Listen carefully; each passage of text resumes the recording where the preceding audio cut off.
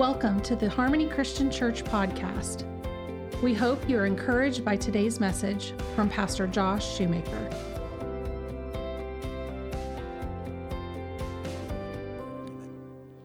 If you have your Bibles, open them up to Psalms chapter 55. We're going to look at that chapter, a couple verses in that chapter here in just a moment. What this psalm it records David's experience after he experienced a betrayal from a close friend. And so the whole psalm is just David. It's really a prayer that David is laying everything out before the Lord.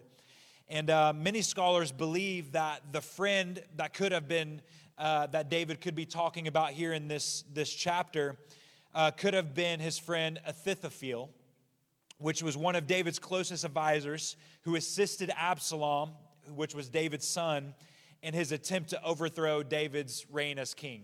How many of you remember or are familiar with that story? So Absalom, David's son, decided he wanted to kick his father out of the throne, and so he raises up his own little militia to take over the throne. And Ahithophel, which, by the way, is probably one of the funnest names to pronounce in the Bible.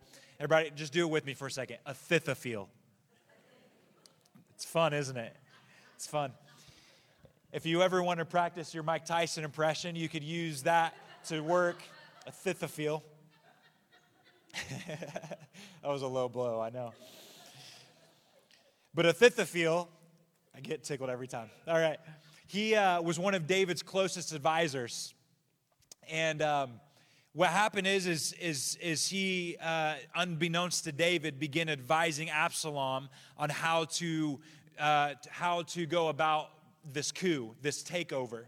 And so a lot of scholars believe that David in this psalm is describing or he's praying to God because of this betrayal from one of his closest friends and advisors. So in this psalm, David lays bare all his feelings before God. His mind is racing. You can read in this chapter, you see that his mind is racing and it's restless. He's unable to stop thinking about the threats from his enemies and the betrayal from his closest friend.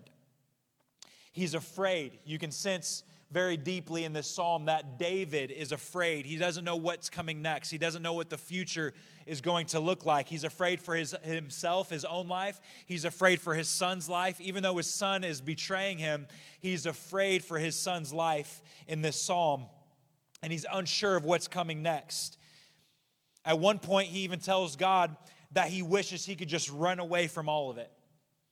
If there was a way out, he wanted to see that way out. He says, God, if I could just sprout some wings and fly away to a safe place, then I would.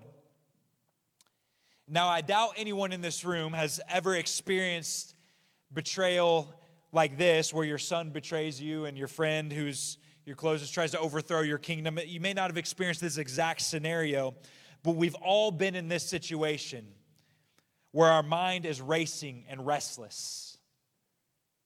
Have you ever spent nights awake in bed, wide awake, because you just have the same thing, that story, that scene, replaying over and over again in your head, and you don't know what the next step is. You don't know what the next thing is.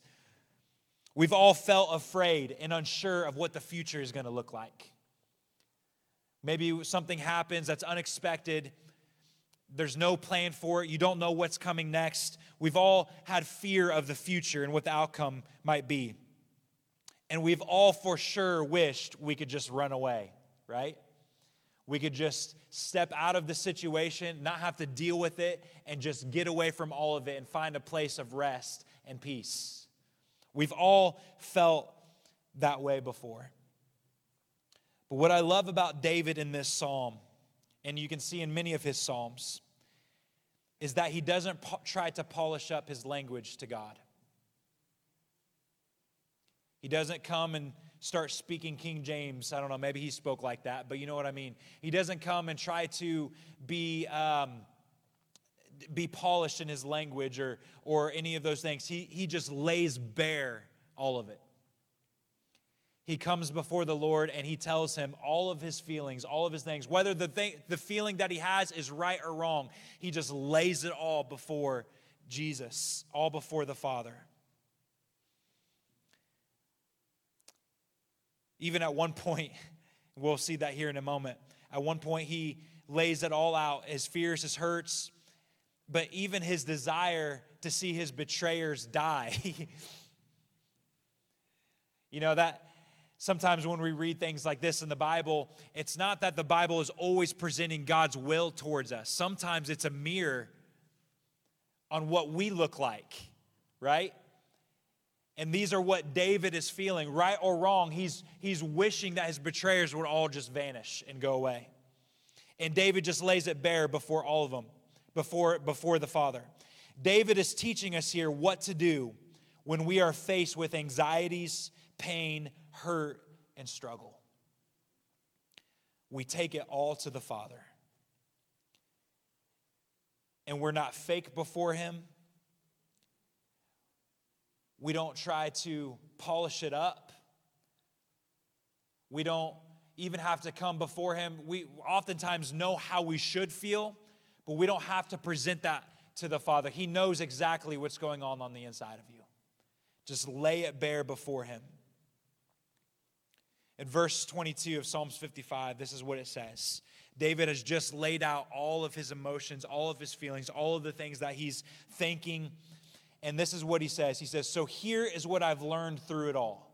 I love that statement. Here's what I've learned through it all. All the pain, all the struggle, all the anxiety. He says, here's what I've learned. Leave all your cares and anxieties at the feet of the Lord. And measureless grace will strengthen you. He will watch over His lovers, never letting them slip or be overthrown. He will send our enemies to the pit of destruction. Here's where some of David comes through. Murderers, liars, and betrayers will face an untimely death. My life's hope and trust is in you, and you'll never fail to rescue me. I want you to realize something. By this time in the story, David is an older man. He's been through a lot, right?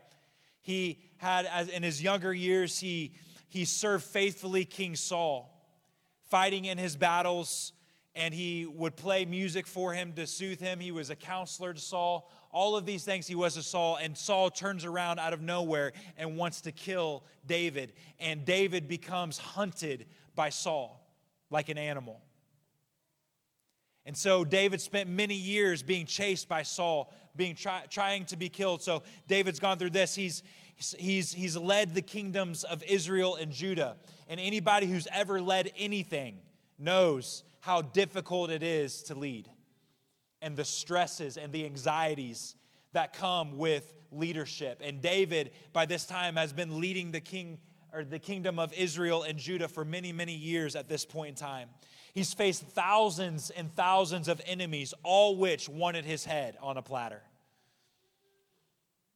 He's walked through deep sin, including sleeping with a married woman, and then having her husband, who, by the way, was faithful to David, and having her husband murdered.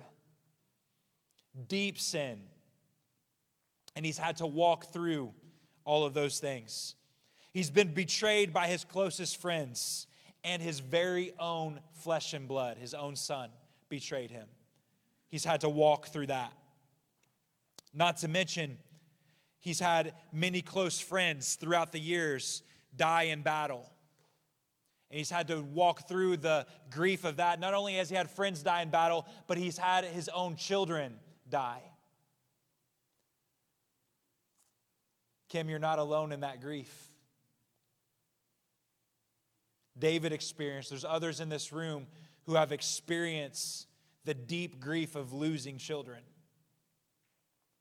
David had to experience that grief and walk through it. Not to mention, the dude had, I don't know how many wives and concubines, so he knew what anxiety felt like.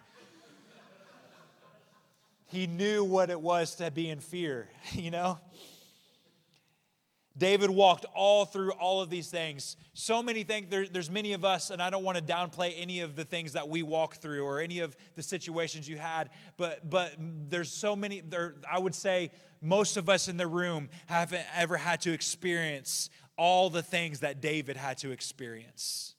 Can you imagine the grief and the pain and the hurt and the fear and the anxiety that David had to walk through so many times throughout his life? And then David comes in Psalms 55 and says this, what I've learned through all of this, the secret to getting through all of this is to go before the Father and to lay it all down at his feet. All my anxiety, all my fear, all my grief, all my pain, I lay it at his feet. And then he says, and then the mercies of God come in and fill my heart. And that's it. It's that simple. Oftentimes we're looking for some kind of formula, some kind of thing, and all it takes is us to come before the Father, to lay it all at his feet. And what does that look like? You know, you may be asking, how do we lay something that's not tangible before the Father who we can't see, right? How do you do that? I know all the practical minds in the room are going, that sounds great, but how do I actually do that? David just showed us in Psalm chapter 55. He comes before the Lord, and then he lays it all out. How many of you have ever had a conversation with your spouse about a frustration at work? Anybody? Absolutely, right? You just go, you get home from work, and they sit down, and you just tell them you just lay it all out, right? This is what it looks like to lay it all out before the Father. You come before him, and you just lay out all of your frustrations, all of your burdens, all of your hurts, all of your pains, and you don't try to polish it up. You be real. Trust me, he can handle it. He can handle it. And you lay it before the Father, and what happens is when you lay it all out before him, it says right here in the Psalms that the mercies of God, leave all your cares and anxieties at the feet of the Lord, and the measureless grace will strengthen you. His measureless grace will strengthen you. Amen? You lay it all out before him. I love the next verse. Here in the New King James, it says it this way. It says, he shall never permit the righteous to be moved. He shall never permit the righteous to be moved. Hey, who are you, church? Who are you? You're the righteousness of God in Christ Jesus. He never permits the righteous to be moved. And then you go on in Psalms 55, verse 23, and it's that verse there where it says, where he says that he will send our enemies to the pit of destruction. Murderers, liars, and betrayers will face an untimely death. And listen, when I first read that verse, I just laughed. I'm like, how does that fit in to the Bible, right? How does that fit into God's plan? All of my enemies will die, right? Face an untimely death. But here's what I realized. When you begin to realize that your enemy is not flesh and blood, but principalities, powers, mights, and dominion. When you begin to realize that your enemy is not flesh and blood, this statement becomes a prayer for your enemy. When you realize our enemy is not flesh and blood, this becomes not a death wish for people who have harmed you, but a prayer for their restoration. That you're actually praying that the enemy, which is not the person who harmed you, the enemy is the spirit behind what's going on in that person. And this becomes now a prayer for that person, that the enemy that is tormenting them would face an untimely death. So here in Psalms, you read how David lays out his cares before the Lord, and measureless grace comes. Then he prays that the enemies would face an untimely death, which means he's praying for those people. Now, David, in all reality, was probably praying naturally for those people to die. But when we get into the New Testament, we realize that our enemy is not flesh and blood. So it becomes a prayer for those around us. Then he goes on and he says, my life's hope and trust is in you, and you will never fail to rescue me. How comforting is that statement? That in the midst of all the trials and the pain, my hope and trust is not in my ability to get myself out of the situation. It's not in anyone else's ability to get me out of the situation. But my hope and trust is in the Alpha and the Omega, the great I am. And he will never fail to rescue you. Amen. In this Psalm, chapter 55, we hear the prayer from a human perspective, from David's perspective. But in Matthew chapter 11, we get to see all of this situation from Jesus' perspective. So if you have your Bibles again, just go ahead and flip to Matthew chapter 11. Very familiar verse that I'm going to read here. Matthew 11, verses 28 through 30. It says, "Come to me, all you who labor and are heavy laden." Again, in Psalms 55, we hear David's heart cry. Now we get to hear what the Father thinks about it. "Come to me, all you who labor and are heavy laden, and I will give you rest. Take my yoke upon you and learn from me, for I am gentle and lowly in heart, and you will find rest for your souls. For my yoke is easy and my burden is light." I have spent many long hours dealing with painful things, both in my own life and in counsel with other people as a pastor. Dealing with heavy things, with anxieties, with fears, with deep hurt and deep pain. And I want to tell you, I often come to this chapter in this page right here. I've spent a lot of time in Matthew chapter 11, verse 28 and 29. Because when I'm facing all of these things, and I come to this chapter and I come to these verses, it's a reminder to me that I have an invitation to come to a place of rest found only in the eyes of the Son of God. This chapter, this verse, is an invitation for us to come out of the place of anxiety and fear and come into that place of rest. You know, David prayed for a place to run away to. This is that place. That place is in his presence and in his arms. Amen.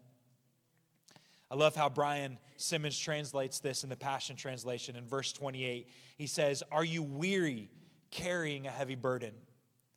Then come to me, and I will refresh your life, for I am your oasis." I am your oasis. I want to ask you this morning, are you dry? Are you thirsty? Have you been betrayed by a friend? Are you stressed out at work? Have you lost a loved one? Are you sick? Are you maybe sick or maybe you're just sick and tired of the stuff going on around you? Are you exhausted, burned out, confused, broken, weary? Are you experiencing any of these things? If you are, then I want to tell you something. You have an oasis. You have an oasis. You have a river in the desert land. A place that you can run to and experience refreshment. And you can experience rest and can experience peace. A place where you can quench your thirst and find relief from your heavy load. And it's the place known as the presence of God. It's Jesus. Why don't we take advantage of that? Why don't we take advantage of that? There's a song that's been on repeat in my car the past probably month or so. The singer is from a place called the Upper Room. Her name is, I think it's Abby Gamboa, I think is how you pronounce her last name. But there's a line in this song that I play over and over again, and this is what it says. It says, "If you're weary, come to me. I'm not burdened by your need." Whew, that line right there gets me every time. If you're weary, come to me. I'm not burdened by your need. Sometimes it's hard for us to maybe take our burdens to a friend because we don't want to put that burden on them, or we don't want to put them out. Jesus is telling us, listen, I'm not burdened. I'm not burdened. Come to me. says, if you're weary, come to me. I'm not burdened by your need, not afraid of your unbelief. Not afraid of your unbelief. Sometimes when we're in the heat of a battle, sometimes when we're in the heat of pain or struggle or hurt, unbelief sometimes creeps up. God, where are you? Sometimes creeps in. He's not afraid of that. He's not afraid of your unbelief. And then it ends with this verse. It says, I'm your oasis, water to drink. I'm your oasis, water to drink. If you're weary, come to him. Church, I want to tell you this morning, if you're tired, if you're hurt, if you're broken, if you're experiencing grief or loss, there is an oasis. There is an oasis, and it's his presence. Verse 29. They told me out there to give them plenty of time to fry some fish, so I'm going to finish up right here. Verse 29 is kind of, this passage takes kind of a unique turn. It says, take my yoke upon you and learn from me, for I am gentle and lowly in heart, and you will find rest for your souls. For my yoke is easy and my burden is light. It says, take my yoke. This language seems kind of strange when you're talking about rest and peace, because the yoke is not something that normally you would think of as being something of rest, because a yoke is for labor. A yoke is for working. It's for stress, right? It's for breaking up. What a yoke was, if you don't know, I'm sure everybody in this room does. But a yoke was something you would place on an oxen or an animal, a strong animal, and they would hook them up to a plow, and they would plow the dry, hard ground in order to prepare it for being planted for a harvest. So it's kind of interesting that Jesus is talking about rest, but then he says, take my yoke upon you. Place this object of work on you. It's kind of an interesting statement Jesus makes here. But I want to point this out with this idea here. David still had to deal with Saul, didn't he? He still had to deal with all the enemies that were coming against him in Judah and Israel. He still had to lead the nation and make decisions that were difficult and hard. He still had to walk through the grief of the loss of his sons and his close friends. He still had to take those journeys, didn't he? Even though he went to the place of prayer and he laid it all bare before the Lord, he laid all of his anxieties and fears, he still had to get up from that place of prayer and go face the situation that he was in. There was still a yoke on him. So what is Jesus saying here in this moment? He's saying, take my yoke, which I love how he says this. Take my yoke upon you.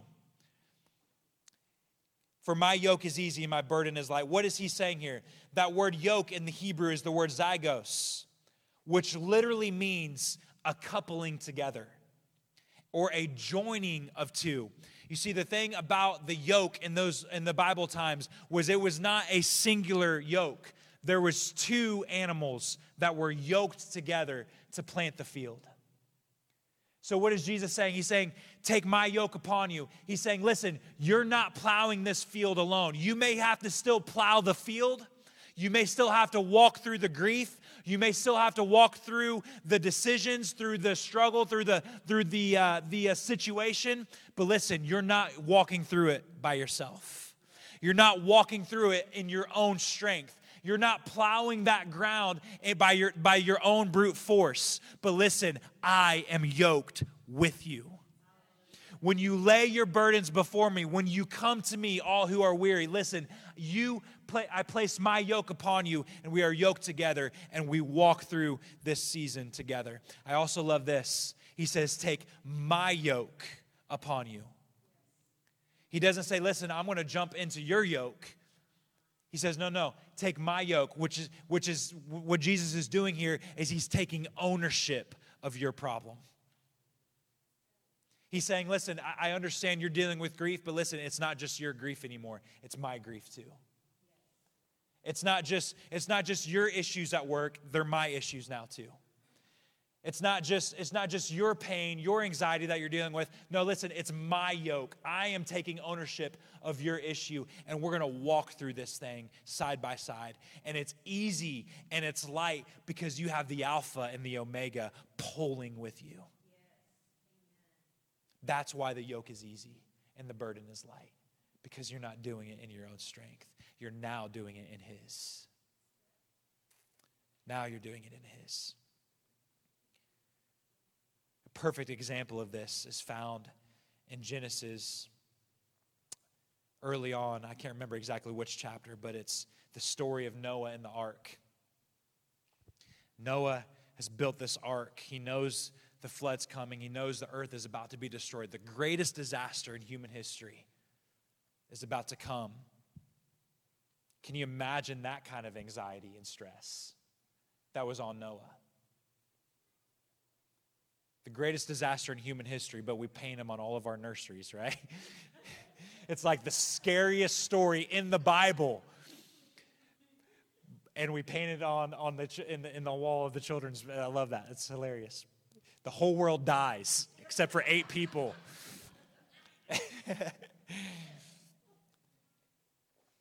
Noah is facing some extreme anxiety and fear, right? And I love what it says after he builds the ark and it's about to start raining. God tells Noah, he says, come onto the ark. Notice he doesn't tell Noah, go onto the ark. He says, Noah, come onto the ark. It's an invitation, which means something, right? It means that he's already on the ark. That Noah didn't go through the greatest disaster in human history by himself, but Jesus invited him into the place of refuge. The ark was a place of refuge from the storm, right? So God, who's already in that place of refuge, invites Noah to come in, and they together go through the greatest disaster in human history, this storm, this great storm, that go through it together in this place of refuge. And it's a picture for us that there may be a storm raging all around you, but there is a place of refuge that you can run to that doesn't take you out of the storm, but it walks you through the storm. It takes you through the storm in a place of refuge and safety. And let me tell you, you're not there alone, but the Father is with you. Jesus is with you. It says in Psalms chapter, Psalms chapter 29, verse 10, it says, the Lord sat enthroned at the flood, and the Lord sits as king forever. The Lord will give strength to his people, and the Lord will bless his people with peace. What does this verse tell us? That Noah walked through the greatest disaster in human history with peace and with strength, because he found the place of refuge in the Lord. Whatever you're going through this morning, whatever you may go through in the future, in the days ahead, there is a place of refuge. There is a place where you can find strength, where you can find peace, where you can find rest. And that doesn't necessarily mean that you're going to be plucked out of the situation and you're not going to have to deal with it, that you're not going to have to deal with loss or grief. You're not going to have to deal with anxieties or situations that are difficult. It doesn't mean that at all. What it does mean, though, is that you are yoked with the King of Kings. You are yoked with the Alpha and Omega. And as you lay it all before him, he gives you measureless grace, and he plows the field with you. And you can go through the greatest storms in a place of safety and refuge in his presence. In his presence. Let's go ahead and stand together today.